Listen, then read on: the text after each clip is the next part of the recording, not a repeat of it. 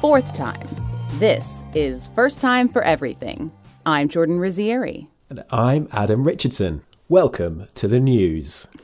That's what it sounds like. That is what it sounds like, isn't it? But we're going to stick with it. And next week when we do it, I'm just going to flow into the next section without referencing the intro because nobody wants to hear me do that every week, do they? Unless I do a silly voice every week and then you'll have to comment on what the silly voice is. Okay. Sounds good. So here we are, episode 4. We're doing it. We're being consistent. We're releasing every week. It's working out so far, and I'm really enjoying it. Everybody who's got in touch seems to be enjoying it as well. So that's been an absolute delight. Did you enjoy last week's episode? I loved last week's episode, and some of my friends have said that they are very glad that they're still working from home because they were cackling while listening to last week's episode, and so they're glad they weren't listening to it in a public place like on the train or something. So. Oh, that's cool. Yeah. I spoke to my mum yesterday and she said she really enjoyed it. So it's got my mum's seal of approval. She'll be listening now as well. So hello, Mum. Hi, Adam's mom. She'll love that. Yeah, so last week, if you missed it, in case you don't know what we're talking about, we did speak to Rich Wilson, comedian and podcaster Rich Wilson, about the first time he went on a plane. And it went places we weren't expecting it to. But yeah, it was a lot of fun. And I think it was pretty funny. It was pretty funny, and you and I talked about it after the episode, but I take a lot of pride in making a comedian laugh. It makes me feel good, because I am not a comedian, but, you know, it's nice to make other people laugh, especially after the 18 months that we've all had. Making one another laugh is like one of the last true joys of this rotten world. Sure is. Cannot wait until you make me laugh one day. Oh. So, this...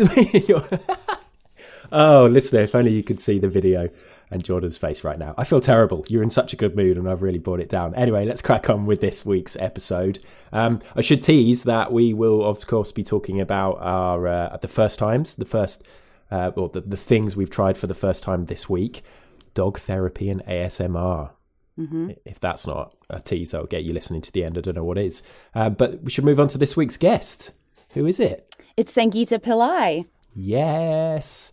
And Sangeeta, as you'll see and hear, is going to be talking about the first time she made a podcast, which is obviously something we all have in common and can talk about. But if you haven't ever made a podcast and you're not intending to, it's still a really interesting conversation, as you're going to hear and find out very soon. Sangeeta is an activist and a writer and speaker, and she's the founder of the South Asian feminist network Soul Sutras.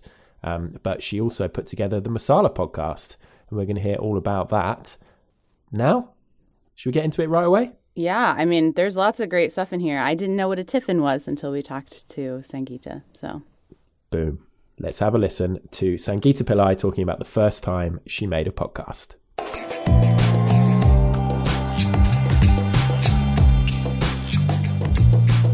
So, yeah, I thought it'd be quite good to talk about initially, just sort of before you started doing anything to do with podcasting yourself. How aware were you of podcasts? Were you listening to podcasts?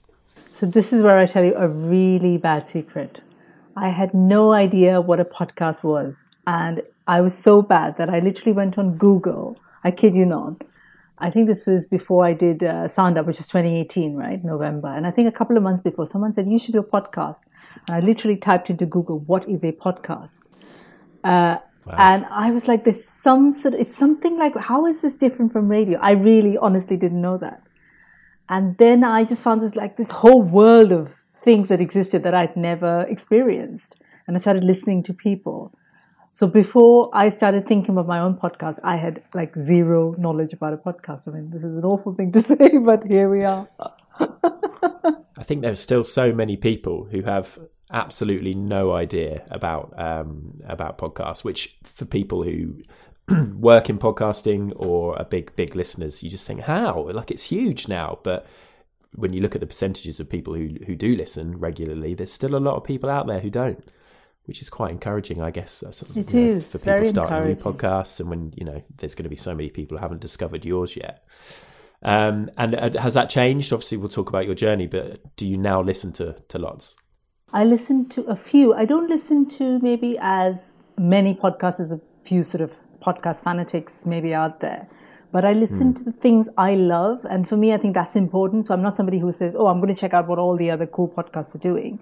It's kind of me sort of, it's a very personal relationship with podcasts. So I listen to things like Dr. Rangan Chatterjee's Feel Better, Live More, or Esther Perel's podcast, things that kind of interest me and inspire me about human beings and about connection and about kind of what it means to be human today and how we become better humans today and live with other people. So that's what interests me, I think, and that's kind of maybe what I try and do in my podcast as well. Sort of each interview is a real opportunity for me to kind of connect with who they are, like who they really are, rather than the name or the brand or whatever they might be. What's their story? What really touches them? What upsets them? So I think that's what I'm interested in. So those are the things I listen to. Don't know if that makes sense, but that's kind of what I do. Yeah, I think that's really interesting too, because and maybe we'll get into this, but sometimes people don't realize that being a podcast host can sometimes be like a little emotionally exhausting. And so you need to make sure you're refilling that well. And so I think it's really interesting that the podcasts you chose are clearly like refilling your well, so that when it's time for you to go back to work on the podcast, you're ready to be right there for your guests. Yeah, and I think talking about refilling wells, I think that's a really important thing for us as podcasters to note, whether that's with our guests or for ourselves. Sort of before each interview, I'll spend, at least one or two calls with the guests to sort of chat to them, to tell them a little bit about kind of where I come from and, what I bring, rather than, hey, I'm somebody and I'm interviewing you and this is all business. It's not that for me at all. So it's about really connecting them with them, being vulnerable myself with them before and during the interview. And also afterwards, sort of making sure they're okay. We always try and when in before times, we were sitting across my kitchen table, which is where I am now. And they'd sit across and I'd sit across and I'll make a cup of chai and we just chat. And that is really important to me, that kind of aftercare, as it's called. And the same for me. So when I do a podcast, and I try not to keep anything for the one half of the day, because I think I put so much of myself into it emotionally that I need to kind of then replenish, if that makes sense. Yeah, totally. Yeah, I think it's so interesting now with people recording over the internet, how you can have these big chats, and obviously some podcasts are hugely, people are opening themselves up so much, and then you just press the little red hang up button, shut your laptop, and then suddenly that's it. You don't have that little decompression time that you may have, as you say, to have a cup of chai, or to even the process of leaving the building, getting on the tube, traveling home and sort of decompressing. You just shut your laptop and all of a sudden it's over and you're like, oh, right, okay, did that actually happen? But I guess there's probably quite a few people who are listening now who are really intrigued. There will be some people listening who haven't heard your podcast, Sangeeta. So obviously it would be good to talk about what it is. And obviously, this is first time for everything. We're going to talk about your first time, and you've decided to focus on the first time you created a podcast. So how did it start? How did it all work? How did you decide you wanted to do one? So, like a lot of things in my life, it's happened by a beautiful accident. So I was on Facebook, I think, one night, and one of the Facebook groups that I once was on, someone posted that there's a podcasting competition for women of color. And you need to send in your pitch. And I think it was literally the last day. I think I saw it at about 9 p.m. or something. And then I literally sat down. I remember writing this pitch out. It was a couple of sentences long. Sent it to apply to Spotify Sound Up. And then I got a call back and had a call with somebody on the panel. And from there started the journey of creating this podcast, of not knowing really what was involved. From, what did I need? How did I record it? Where did I put it? How did I tell people about it? All the kind of basics of it. So that kind of competition, Spotify Sound Up, I think really helped me figure out what I was doing, why it was important to me. And I think sometimes the why, I always say the why is more important than the what, because people always, I think, new podcasters or those who want to create podcasts will spend a lot of time thinking about, what's the kit and what's the technology? And I always say that stuff you can figure out.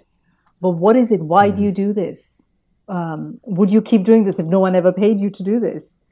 we want to be paid. It's not that we don't, but, is it really something you just bang on about all the time? This is what I bang on about all the time.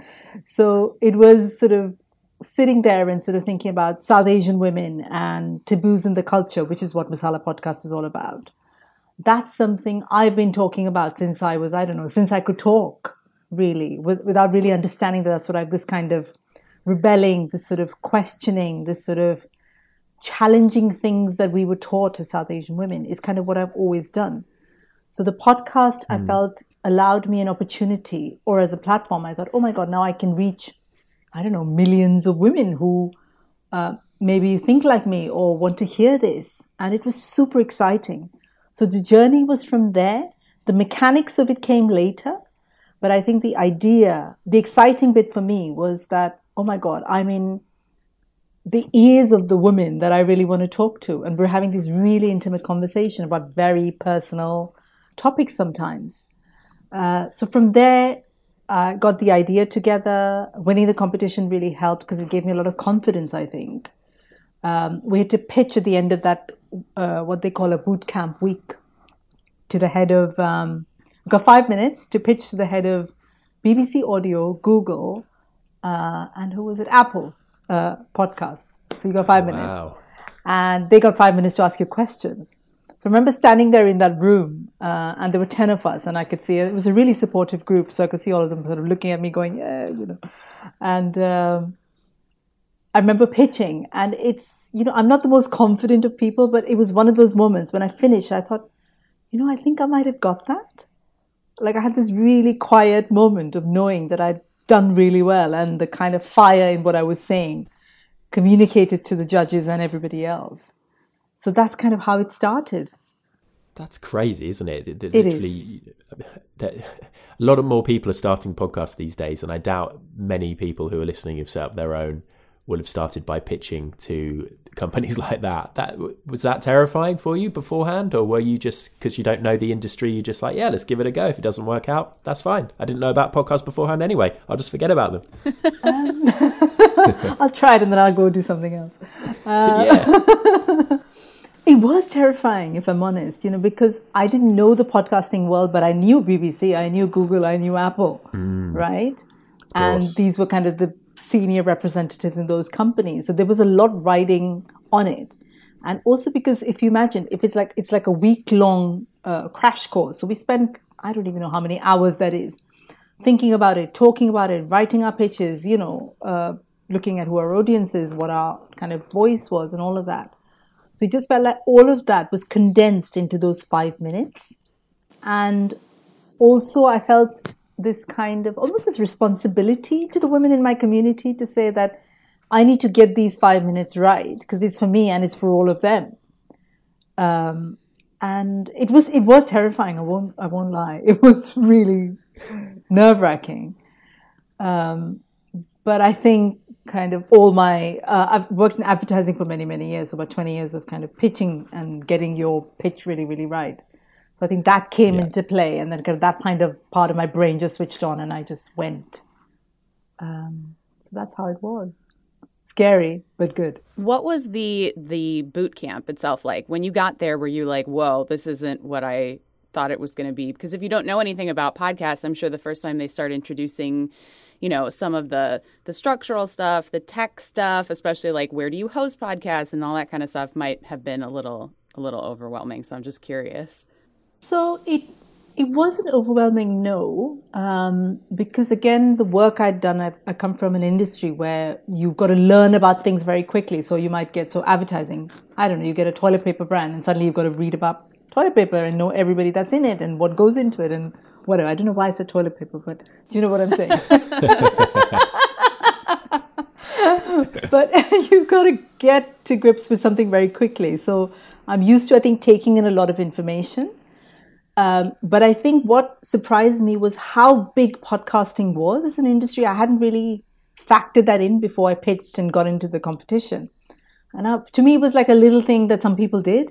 I didn't really kind of get how big it was, and especially in the US and kind of, and in the UK and places like that. So that was a little bit like, oh, wow, this is a massive thing that I'm entering into. And I think the other thing that really, really helped was with the cohort of that year, everybody was so supportive of everybody else. It was a competition, but there wasn't really any competitiveness, really. So everyone was, all the women on there were very supportive of one another, very kind of like, you know, they really wanted you to do well. And that was a really good feeling. So it felt good. It felt really, really good. It's awesome. Great. And I wonder how much the fact that you didn't really know about podcasts influenced how it all panned out, because I would imagine there were some women there who may have been massive podcast fans and may have gone into it thinking, well, I really want to try and emulate this idea, and I really like the way that this person presents, and I quite like the idea of doing this, but I can't do that because that already exists in this podcast, whereas you're just going in there with, you know, a blank page and you can kind of do anything you like. I imagine that probably helped you, do you think? I think it probably helped me massively because, you know, when you kind of know a lot about anything, there's a lot of kind of fear of failure and kind of performance and all of this stuff comes in as well. I think looking back now, I'm so glad I didn't know anything because I just went in there and was like, okay, I'm here. Here's me. How do I make a podcast now? And also, I think what really helped me was an absolute belief in the work that I do. So for me, kind of Soulful Tourism, Masala Podcast, and everything that I do, it comes from a very deeply personal space of wanting to change things in my community. And that's a very strong thing, and I've kind of carried that all my life, and I'm now finally doing the work, I think. So that is the key. So everything else didn't faze me, if that makes any sense. It was like, I know why I'm here. There's a very pure purpose for what I'm doing here. It's almost not to win a podcasting competition, but to kind of create things that my South Asian sisters can really resonate with. There was a difference. And I think that really helped me. Yeah, that makes sense. So obviously you were very successful with that on that course and came out on top, and Spotify were then there to support you in helping set up your podcast. What did that actually mean? So once you'd left, you got home a few weeks later or whatever, you were ready to start making it. How much help were you provided? How much were you expected just to be doing by yourself?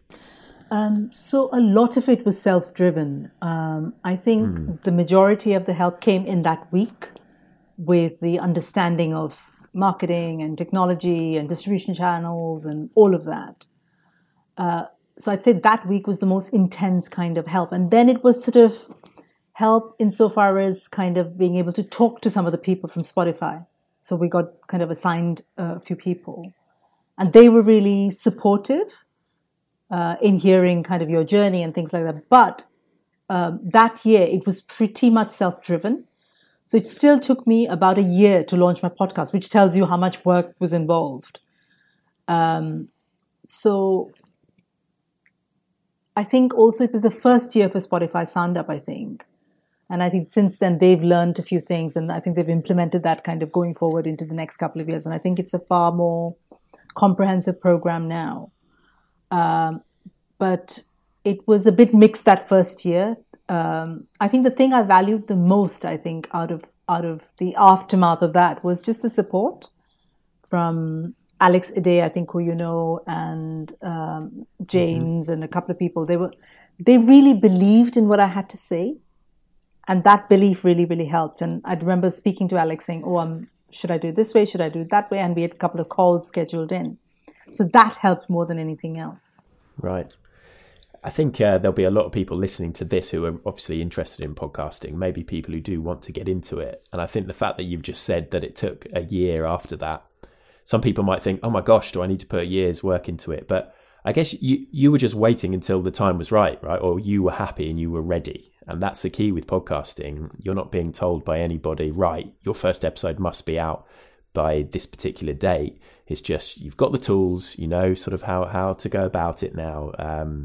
Just wait until it's ready. And I think a lot of people listening may be sort of relieved to hear that. You know, you don't have to set yourself these tight deadlines necessarily. Just get the idea right, be happy with your episodes, do your research, do your prep, put it out when you're happy and ready. Yeah, I feel like there's a belief that somehow, you know, you can pick up a phone and record something and there's a podcast. Yes, it is a podcast, but is it really what you want it to be? Is it the best you can make it? So I think there's a difference between just creating something and creating something that you're immensely proud of. I'm really proud of Masala Podcast. But that took a year. Understanding, from the tech, what did I want to use? Now, even thinking about, because the tone of the podcast is so intimate and so private, I wanted a microphone that I could use at home, a recording equipment that I could use at home, rather than call people into a studio. Because the second you get someone in a studio, they get really self-conscious. So that intimacy was more important to me than a studio space, if that makes sense. So each of the factors of that process, I had to sit down, I had to think through. So obviously I came into my setup after researching a lot of things and thinking about what the podcast was. Similarly, what did I want it to be? Did it have to be an interview? Would it have excerpts from my own life? So all of that, so there is no recommended you should have a podcast ready in X or Y. It is entirely up to you. But I would just say, spend the time more than anything else to think about what this podcast is saying. Who is it for? How does it help them? Really spend time honing down the idea of it and the tone of it and the feel of it. Because once you kind of get that right and then release it to the world, and that's kind of what you're working with, rather than jumping in to say, I must have this ready in a month. Yes, but is it really the thing you want to create? What is it that you want to create?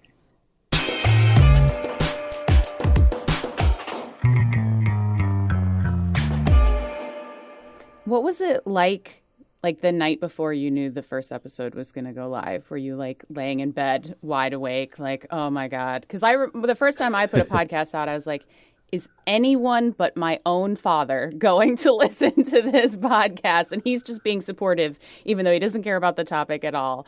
So I'm just curious, how did that feel? I was terrified. I really, really was.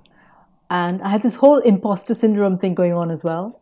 By the time I got to it, when I went into the competition, I was like, I didn't know any better. So here I am. I'm creating a podcast. But by the time I'd done it, I was like, my God, this is a big bloody world with a lot of really famous people doing this thing. And I'm trying to do this thing. Do I have any right to do this thing? Is anybody going to listen? Does anybody care? So, it was all of these questions. So I was really, really terrified. And I remember, I think I had nightmares about sort of things going wrong, people clicking and nothing happening. Or the guest saying, oh my God, well, why did you use that bit? I told you not to use it. All of this stuff. It was just my mind. So I was bloody nervous. I will kid you not. I really was. It's funny, isn't it? It shows that you really cared. But I remember the first time that I recorded a podcast, I'd had the idea with three other friends, and we were great friends, and we knew each other really well. And then we sat down to record, and all of us were so nervous. And it was really strange because they were talking about things that we talked about a lot just in our friendship group, and we thought, let's make it a pod. And as soon as we sat down, we pressed record, and you saw that little flashing red light. We all just fell apart, and it was like, hold on a minute. This isn't live. We're not on the radio. People aren't listening to us live right now. It doesn't really matter. We can just be relaxed. We were recording in our own homes before the pandemic. So we it wasn't like we were all together. We weren't on a stage. It was very weird, and it definitely took a few episodes to stop feeling nervous and get over that imposter syndrome, like you say. And imagine for you with your kind of podcast where it's interview based, but I know it's sort of more intimate and more of a conversation than an interview. You were probably sat there initially thinking, well, I haven't trained in how to interview people. I don't have these skills, do I? And I don't know what to ask next. Have you found that you've got a lot more relaxed in terms of actually focusing on it being a conversation and listening to your guest? Whereas I imagine at the start there was a lot of, what am I going to ask next? How am I going to react to this? And not really being that chilled out. Yeah, that's changed a lot, I think, from the first season to now. I remember the first sort of episode, preparing for days. I did so much research and I had all these zillions of questions. And I had to, I'm going to do it this way and I'm going to do it that way. And I think, like you're saying, Adam, I think you get to a point where you learn to trust yourself. I think that's the crux of it. And you learn to trust that you as a person are really connecting with the guests you've got. And therefore, you're going to ask the right questions at the right time. So I think, there's a huge kind of journey there. And I think coming back to something else you were saying, I think the nerves also come from the point of view that you're putting yourself out into the world. Like for me, this podcast is very personal. I talk about very deeply personal things from my childhood, from my life. So I think before I launched, there was the feeling that everybody's going to hear this. You know, I talk about this one episode where I talk about seeing myself naked for the first time, you know, when I was 11 or something, you know. So it's literally being naked in front of the world, you know. So I think the nerves came from there to say, oh, but what if they don't like what I have to say? But then you go to the other extreme where you're like, okay, well, this is me. I'm 48 years old, you know, take it or leave it. And this is my life and this is my experience. So there's a lot of, and I find that journey really beautiful in podcasting. And I don't know if other kind of forms of other media have this, because it's just you and a guest. And it's kind of your relationship with yourself, your trust in yourself, and then the connection with the guest. And it's so intimate and it's so close. And as you go through, you see yourself develop and change, get more comfortable, get more confident, get comfortable with being quiet as well. Because initially when I started, I'd always feel like, well, the second they stop, I have to be ready with my question. And now I'm like, no, there can be a moment or two of quiet, and that's fine. But it's getting comfortable in the silences, getting comfortable in your own voice, in listening, in your own skills, you know? So I think it's beautiful, and it's such a podcasting thing. I love that about podcasting. I think there's also an intimacy between the podcaster and the audience, too, that builds over time. Because we've all seen it now that, like, your audience becomes, because the listening experience is very intimate. You know, people don't typically hang out together with friends in a huge group and listen to a podcast. I'm sure some people do, but most of the time it's something that's just inside of your ears, or maybe like now that a lot of people are at home working and stuff, it's just playing from your computer and things. And so what has your relationship been like with your audience as the show has developed? That has been the most phenomenal, most kind of like, it gives me goosebumps every time I talk about it, because I mean, it's 3 seasons in, and I've had hundreds upon hundreds of messages and emails and Instagram messages and all sorts from South Asian women from all over the world. And there'll be things like, oh, you know, I was in my car, I was driving, I turned on Spotify and your voice came on and you said this thing to me. And, you know, this is exactly something that's happened to me. Oh my God, it's so amazing to hear our women talk about this. I've had people write to me to say, you know, I'm going off to university. Someone from the States wrote to me the other day. I'm going off to uni in Iowa, and there aren't many South Asian women in Iowa, but because of you, I feel quite comfortable in who I am and my culture and what parts of my culture I take. So thank you. So it's just messages upon, I can't even remember all of them. I try and save some of them just because in that kind of odd moment when you're editing something at, 2 a.m. and you're like, oh my God, what am I doing? And then you listen to this and you're like, okay, this is why I do this. So it's been phenomenal. Like there's been so many messages, and almost 99.9% of them have been really positive and really tells me how important this is, how needed this is in our community. And there's, I think what you were saying earlier about kind of the medium where you are in someone's ear. You know, I'm in the ears of the women from my community talking about deeply personal things. And it's almost like a shorthand of our culture. So I can say, I don't know, like saris and samosas, and they get it immediately. They know what it is. Or I can use a word in Hindi and they get it.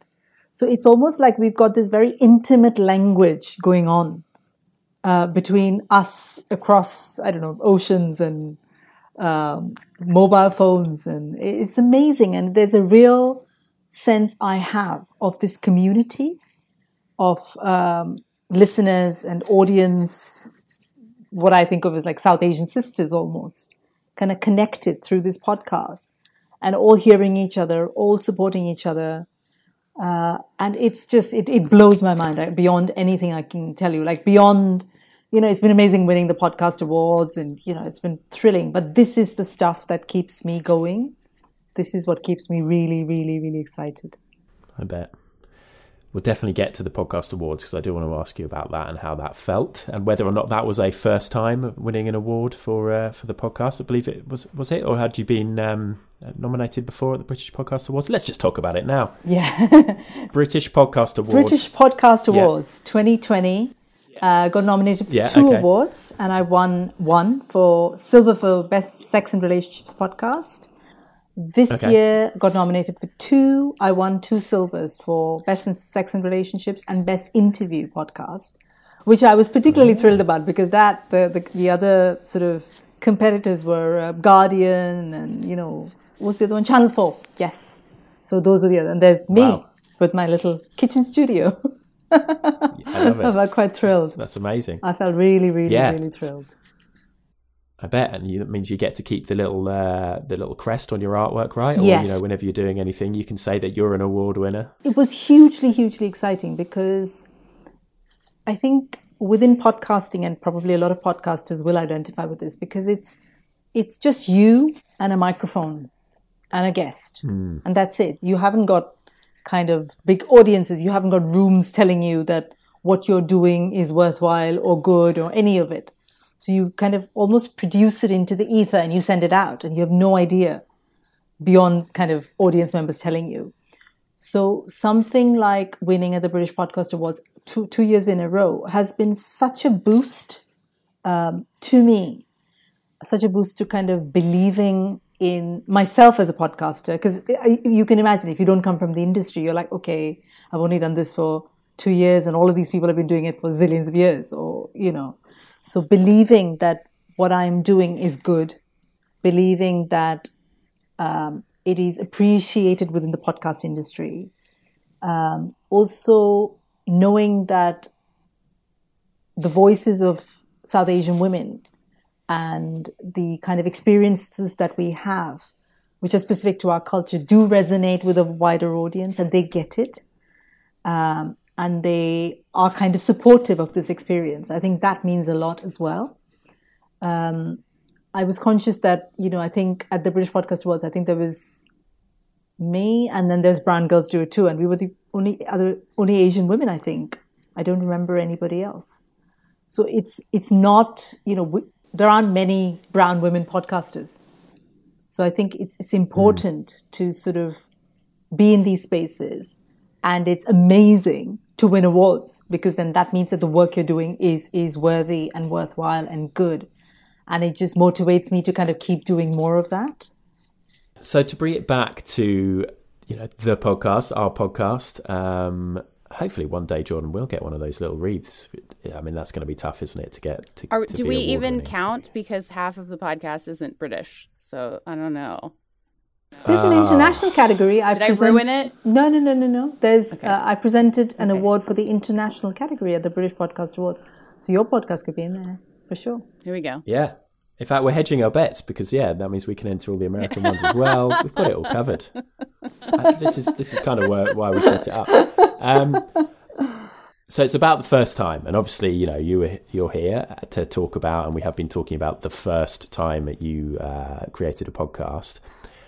At the moment, it remains the first time, right? You haven't gone out and set up lots of other ones, because I'm sure this one is keeping you busy enough.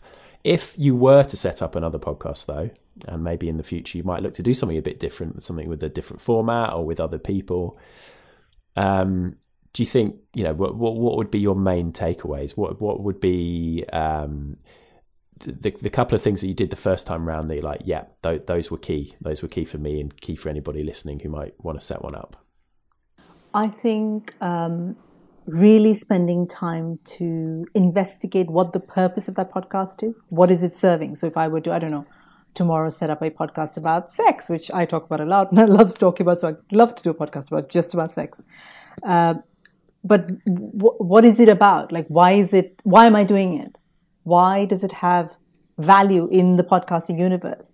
Do people really need another podcast about sex? If it isn't, what is the angle? So basically, how is it serving the community that you're trying to serve?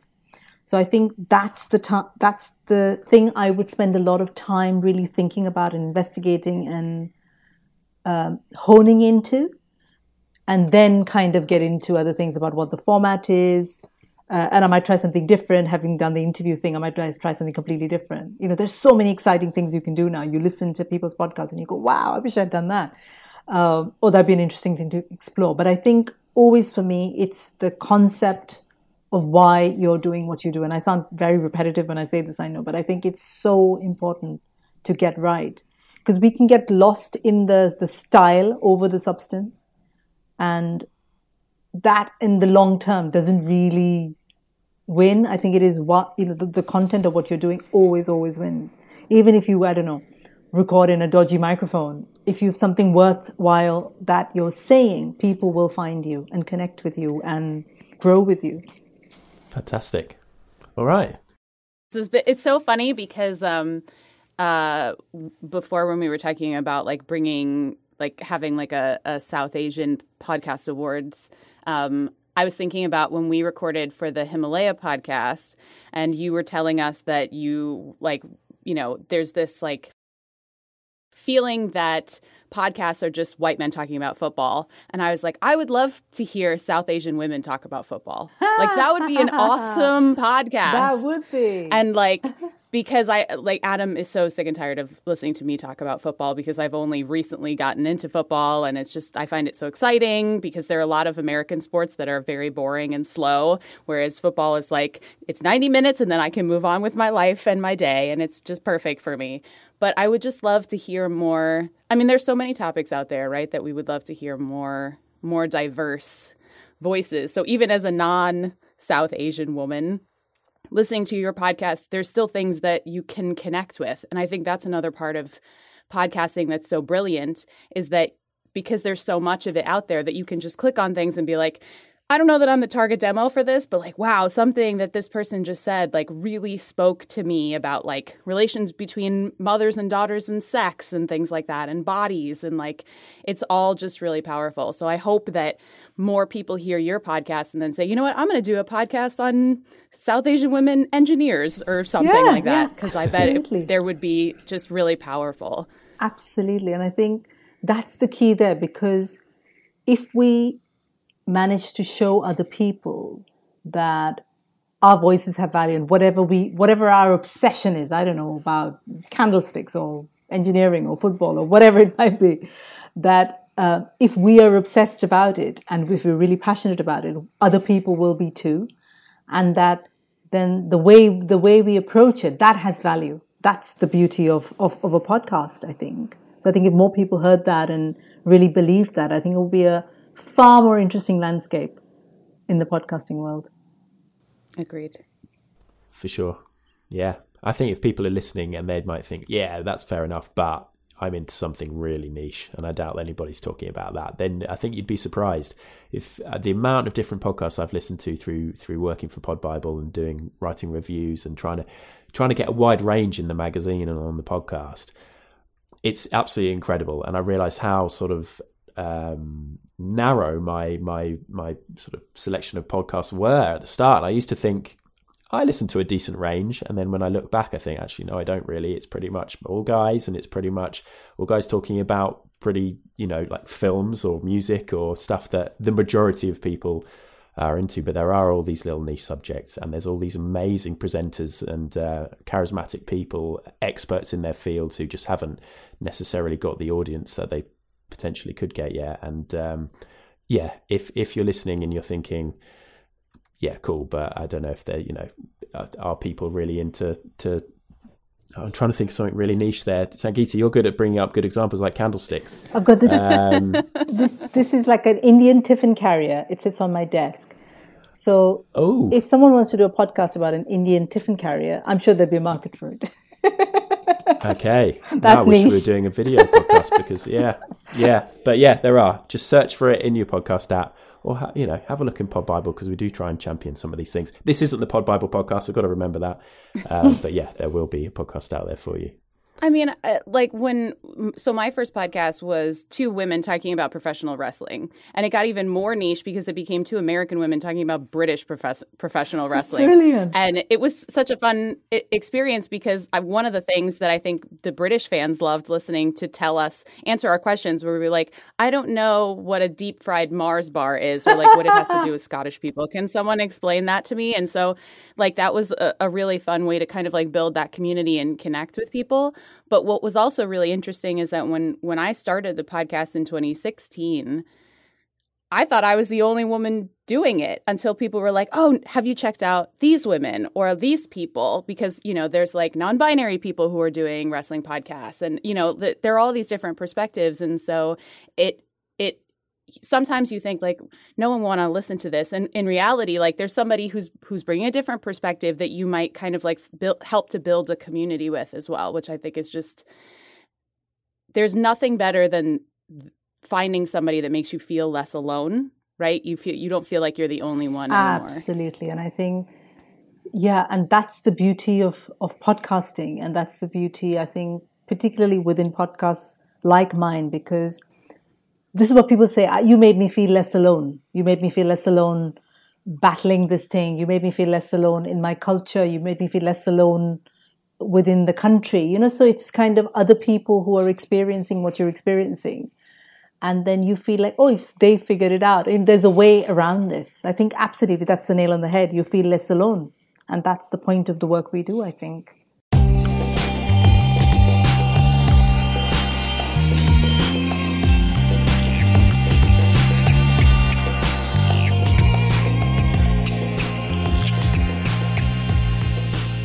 Another perfect ending to an interview. Just loved talking to Sangeeta about bringing more people into the podcasting community and, you know, getting into your niche subject. Don't be afraid. There's definitely an audience out there for whatever it is you want to talk about on your podcast. I mean, last week we talked about eating people on this podcast and people listen. So she's right. True.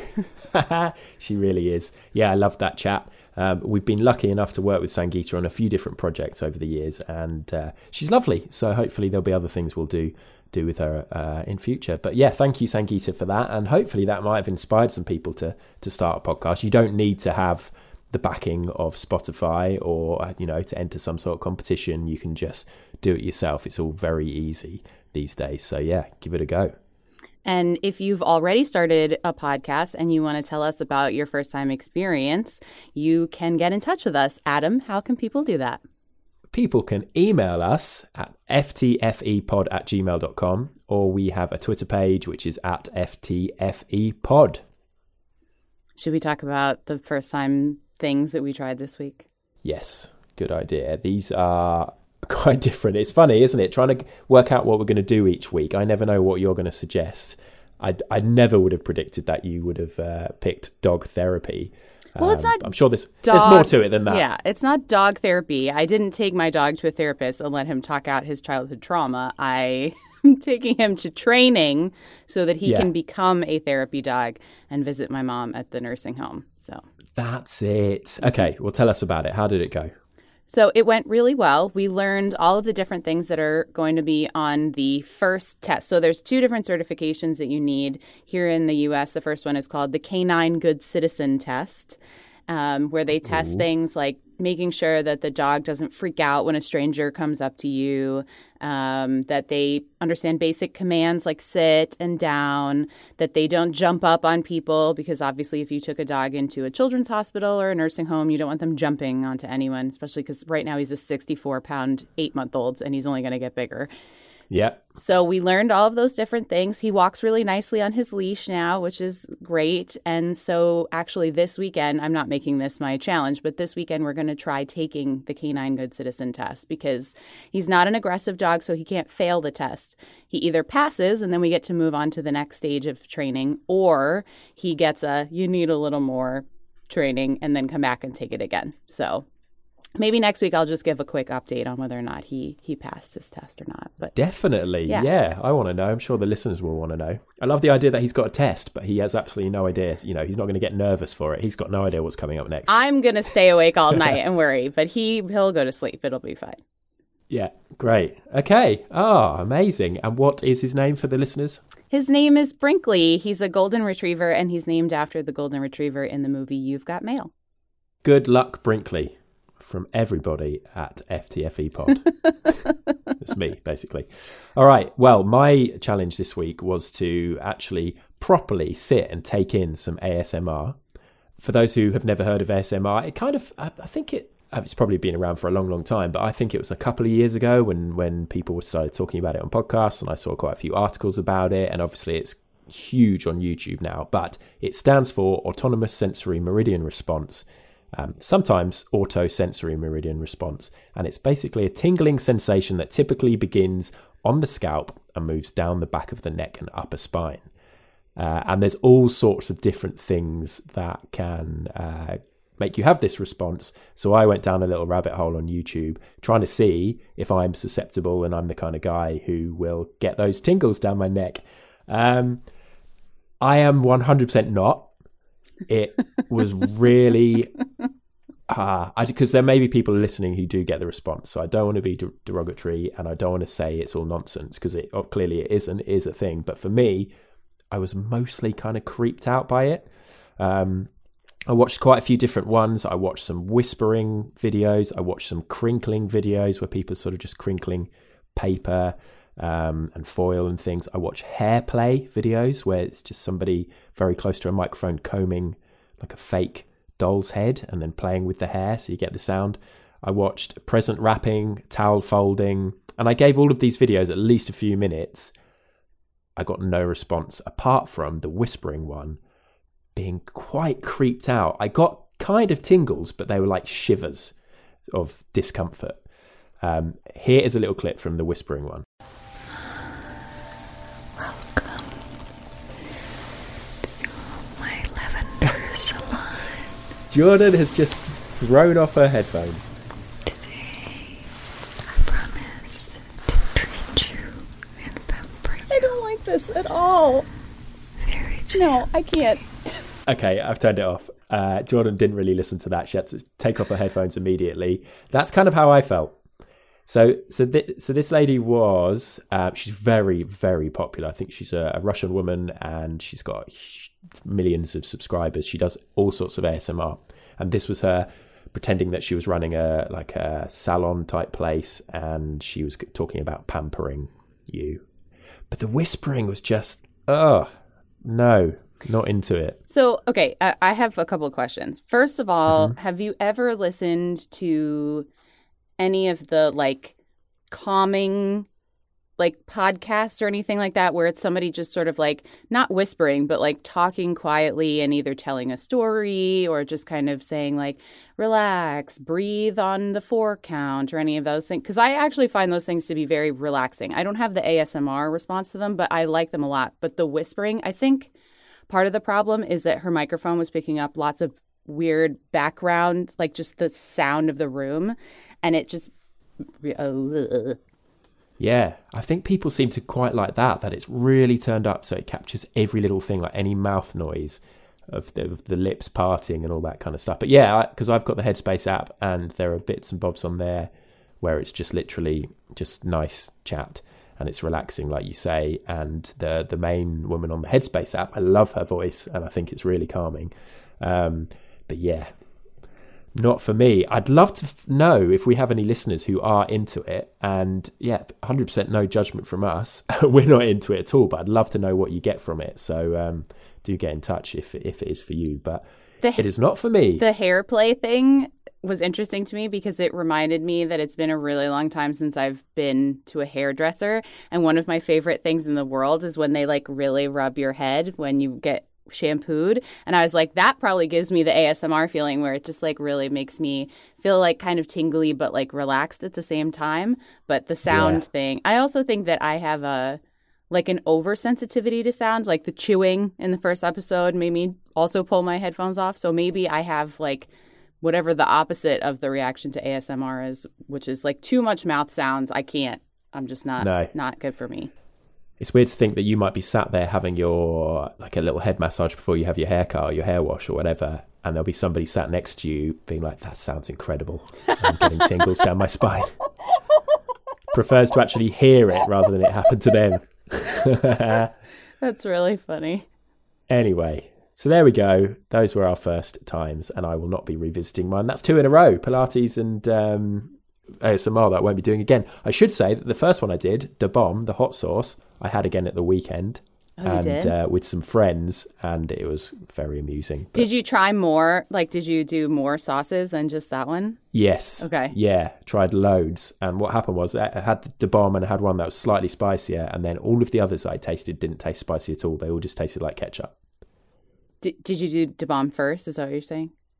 No, I did a few. Then we did Da Bomb. Then we did the last dab, which is the final sauce on that YouTube series. And then I went back and tried some other ones, and they just had no impact whatsoever. I wonder if you've like killed part of your taste buds now. Well, I realised that every single meal I've had since then, so that was Sunday and today's Wednesday, I've had a spicy meal, or I've had hot sauce on it. So yeah, this is a problem. Interesting. Yeah. All right. So all that's left to do is to pick out what we're going to do for our first time, or for the first time, in time for episode 5 next week. What have you got lined up, Jordan? What are you going to do? I am going to, I think babysitting is the wrong word, but I'm going to watch 2 teenagers this weekend. My cousins need someone to watch their kids, and so I am going to go and probably, hopefully, prevent a house party from happening. Oh, wow. Or be the coolest person at the house party. Actually, that wouldn't happen, would it? Anybody over 25 isn't cool to a teenager. I have too much gray hair to be cool to anybody. I mean, I my hope is that anybody who might try and come and give me a hard time, like I'm a heavily tattooed person, and, you know, I'm a very tall lady, and so maybe they'll be intimidated by me, but I'm definitely not going to be mistaken for someone who's cool. So have you ever done any kind of babysitting, like for toddlers or? So what's funny is that there were no children in my family until I was 17 years old. And at that point, I was like a senior in high school. I was getting ready to go away to college. So I didn't really do a lot of babysitting for, ironically, these cousins that I'm going to be watching. So I watched them a couple of times when they were really little, but not really since then. I've actually, when they've gone away with their, you know, the whole family's gone away, I've watched their dog and I've watched their house, but I've never just like spent a lot of time with just them. But it's funny because my cousin was saying, I don't think you're going to have to do that much because they have plans. Like they go and hang out with their friends and just make sure that they meet curfew and eventually come home at the end of the day. And I was like, cool, not stressful at all to be driving around their town trying to find rogue teenagers, but we'll see what happens. Yeah. Well, I mean, I kind of hope, and I'm sure the listeners will be hoping, that it all goes wrong and there is some massive house party, because that would be a better story. I don't want you to just say, yeah, it was fine. Oh, to be fair, though, if I come back and we record the next one and I'm like, well, you know, there's just a hole in the ground where the house used to be, I'm going to blame all of you. So there you go. Fine. Okay. I am going to try pottery.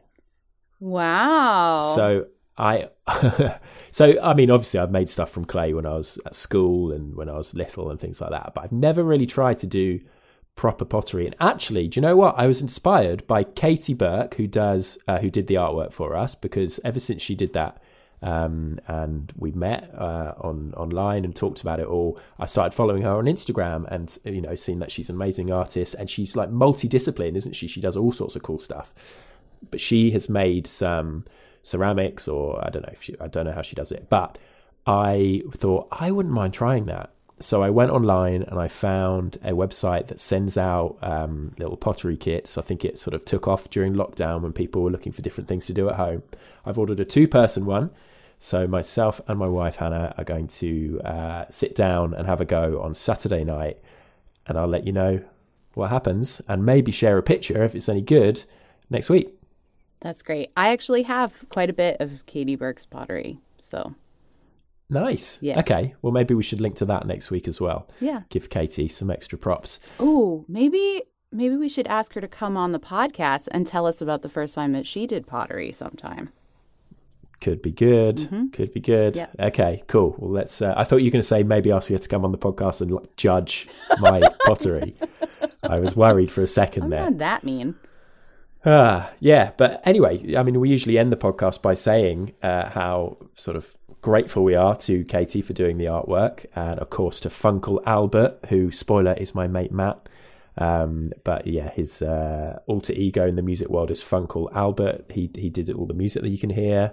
We're part of the Acast Creator Network, which we love and are very proud to be. And I think that is probably it for this week, is it? Yeah. So that's it. This is it. That was it. That's it. Cut it, Adam. Perfect. Goodbye.